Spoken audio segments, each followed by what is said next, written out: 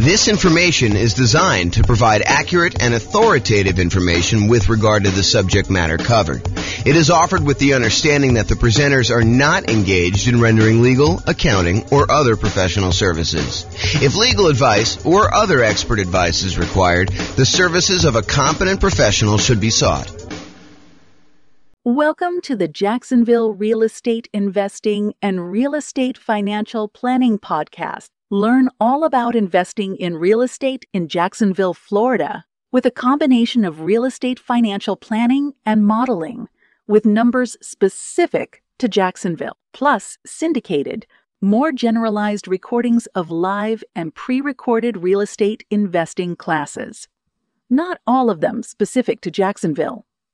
Be sure to stay tuned after the podcast for a message from our sponsors. The following is part 4 of 6 parts of the class Overcoming Obstacles for Real Estate Investors. Be sure to check out other parts published as separate episodes. All right, let's talk about qualifying for loans. We're going to talk about a couple different things here related to this. So, first part, income to qualify for loans. We're probably really talking more about debt to income ratio. Maybe you're talking about just raw income, but in most cases, in order to qualify for a loan, you're talking about the debt to income ratio. So how much debt you have compared to how much income you have, and the debt would include the property you're buying. So really it's income and debt.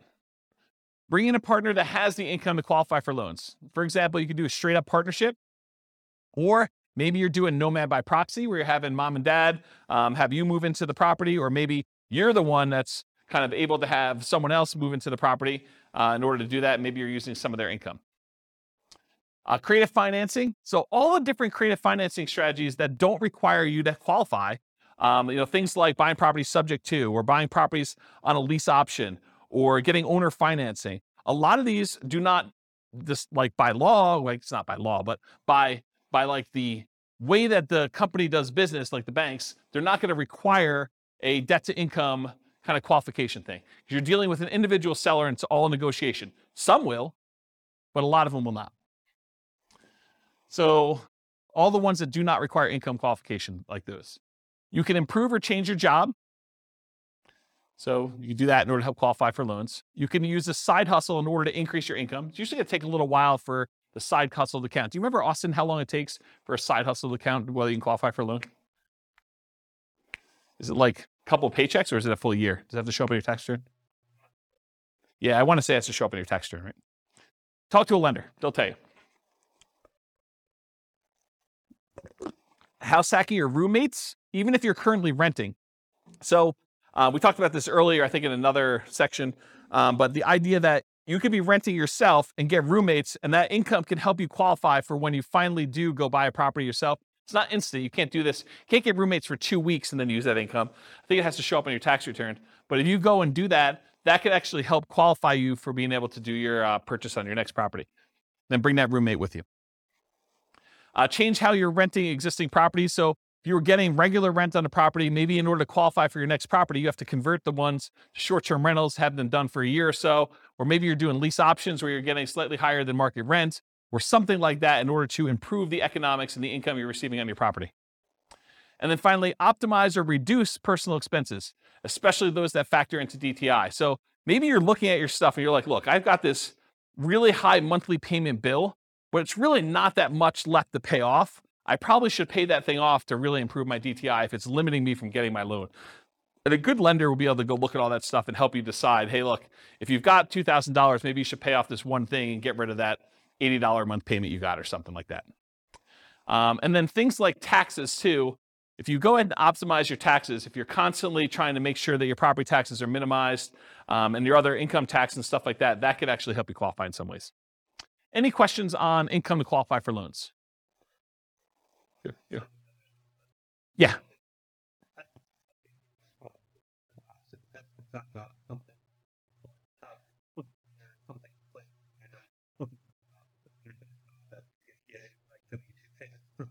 Oh, so if it's W-2 payments, you can count right away?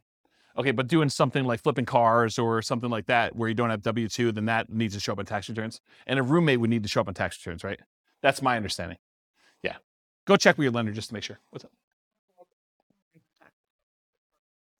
Yeah, I think that sounds right to me, although it could be loan specific for all I know.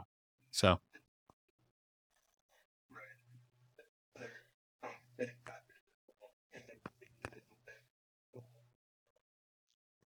what was set off, Mike, is there could be bank overlays and there could be, what do you call it, compensating factors? Yeah, so go talk to a lender if you're going to do that situation. Make sure you know exactly, before you go get roommates, when you're not going to be able to use that money for a couple of years, go talk to your lender and find out all that stuff ahead of time. And a lender would absolutely love to talk to you about those questions, provided you're going to use them in the future, even if it's a year or two in the future. Any questions on this? Cool. Credit score to qualify for loans. So obviously, actively improve your credit, right? Make sure you pay your bills on time, work on things that you have credit blemishes for, go fix all that stuff. We did a whole class. I probably need to get Jason to come back and do another class on improving your credit score. Anyone happen to see Jason's class on improving credit? You guys were around for that? Was that pretty cool? Yeah, so Jason did this. Maybe I'll even publish the class that we had on there to the new podcast.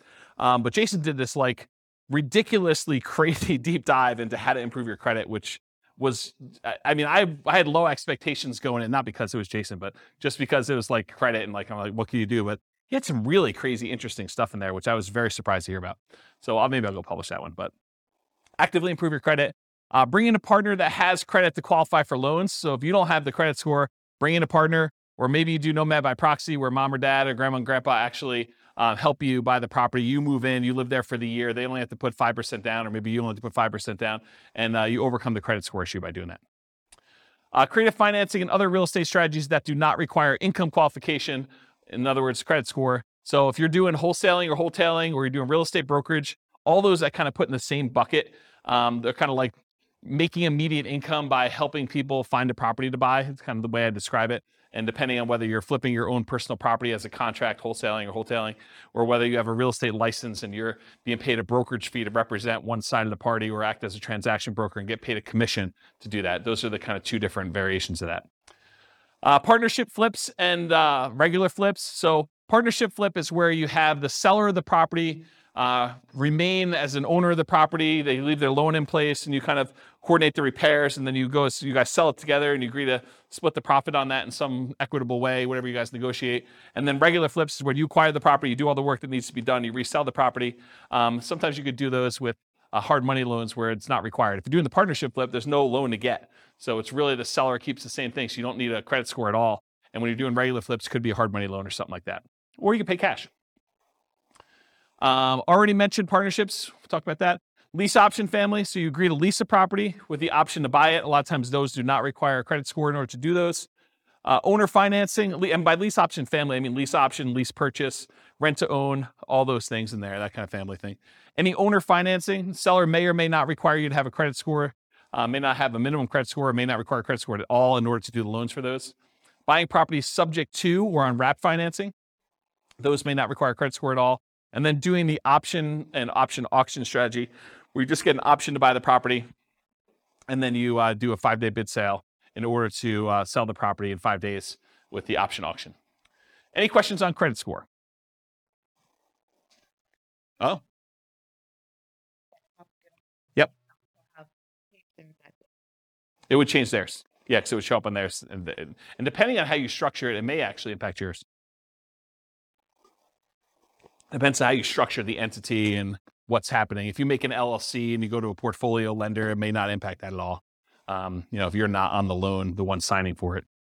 So, all right, any questions on this? Sweetness. Loan spots. So I'm not sure if you guys know this, but the number of spots has changed throughout the years from my understanding. But right now, I'm pretty sure you can have 10 loans on your credit report before you can no longer get conventional investor loans. You can still get owner-occupant loans. You can still buy a 5% down property with loan spot 11 or loan spot 12 or loan spot 13 as long as you can qualify. But for doing additional investor loans, they're not usually allowing you to do more than 10 loans. They won't allow you to do loan 11 or greater as an investor once you already have 10. So that's the way to describe it. And go talk to a lender if you want more details on that. So once you get to the point where you've used up all your loan spots, this becomes a challenge. It becomes a challenge for a lot of folks. So how do you deal with this challenge? Well, one thing you can do is bring in a partner that has spots for loans. So do partnerships where you bring in loan partners and maybe you provide the down payment because maybe that's not a challenge for you. Or maybe you do Nomad by proxy and you have other people getting involved with those and buying the property that way. You could get portfolio loans. So this is the solution I think a lot of investors go to. They'll go to a local bank that does portfolio loans, that they're not doing conventional financing. They're keeping the loans on their books and they will allow you to do loans. Typically, the problem with those is most of the portfolio lenders that I know are not doing 30-year fixed rate financing. They're doing a 30-year term, but a lot of the loans are variable. And it could be, they're fixed for 5 years and then they become variable. But the challenge is that they're not 30-year fixed rate financing loans. The local company that I know that does a lot of portfolio loans, they do have a 15-year fixed rate financing loan. So you can get 15 years with fixed rate, but then the cash flow on a 15-year fixed rate financing loan usually is much worse because your shortened amortization period really impacts your cash flow on that. So just something to consider if you're doing those portfolio loans. That's why the 10 loan spots for these loans is so important to be able to get 30-year fixed rate financing. It's kind of an important thing. Get creative financing. So you can do all the stuff we talked about in the creative financing class, subject to lease option, lease purchase, owner financing, all those that don't require any type of income loan qualification, don't use loan spots. You could change the strategy to one that does not require loans at all. For example, buy with a lease option. You're not getting a loan. You're leasing the property and then you have an option to buy it, or buy free clear properties. Save up all the money you have in order to buy the property free and clear, or do subleases. You lease a property and you have the ability to sublease it. You could also pay off existing properties that you own to free up loan spots. So work toward paying off the property, maybe your lowest balance loan, so that it frees up a loan spot, and then you could use another 30-year financing spot to do that, then pay off another one, then acquire the next property. So you could sort of use this it's almost like the debt snowball, except I guess it is a debt snowball because it is debt, it's mortgage debt. So you're using all the properties and maybe extra income in order to pay off one loan, get it down, become free and clear. Then you only have 9 loans, and then you go buy your 10th property, and you kind of keep repeating this until you get the ones you need. Alternate loan spots with... Yes, if you have a refi, then it becomes a new loan. Yep, yeah. And the same thing with refis. A lot of times they won't allow you to do a refinance if you've already got 10 loans. So it becomes really tricky though, because let's say you go get 11 loans. My understanding, it becomes hard to even do like a rate and term refi on the ones that you had beforehand. So it becomes almost this really weird puzzle that you need to move stuff around, and it gets much harder when you do that. A lot of folks think, the hard part is acquiring the first deal or second deal or third deal. Well, you just change your challenges. I mean, once you get to the point where you have 10 properties, now it becomes a whole new set of challenges you need to work through. It's not that it's easier, just different problems you're trying to solve and work through. If that makes sense. So alternate loan spots with your spouse. So let's say you and your spouse are buying properties. They can get 10 loans on their Social Security number. You can get 10 loans on your Social Security number. You can get 20 combined. So if you're going to buy properties, but you're both going on the loans, or you're both going on title and end on the loans, then that becomes potentially problematic. You limit it.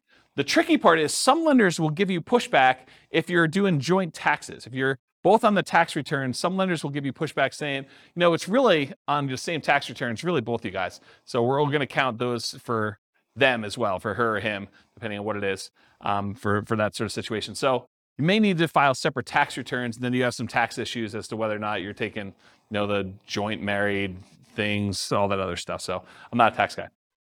So realize you might get some pushback from lenders if you're doing that. But if you're thinking to yourself, look, I'm really trying to do this 20 loan strategy, and my spouse and I are going to alternate, think about this ahead of time. Go talk to a good tax advisor, go talk to a good lender, and make sure that your plan is sound. And then maybe you do separate your tax returns a couple of years ahead of time before you get close to that number to make sure that you can do what you need to do. Any questions on loan spots? This concludes part 4 of 6 of Overcoming Obstacles for Real Estate Investors. Listen to the next episode, part 5 of 6, on finding what you're missing. With home prices up, mortgage interest rates up, and rents up, but not quite enough to counteract the higher prices and interest rates. Cash flow on rental properties in Jacksonville is harder than ever. Book a call with the Real Estate Financial Planner to apply our proprietary 88 strategies to improve cash flow on your rentals. See the show notes for a link to schedule your call and improve your cash flow today. If you're a real estate agent, lender, or professional in Jacksonville that wants to help our real estate investor listeners, consider reaching out to learn about collaboration opportunities with this podcast. We'd love to add more value to our listeners by having you assist our investors buy, sell, and finance their real estate investments. See the show notes to schedule a call to discuss collaboration opportunities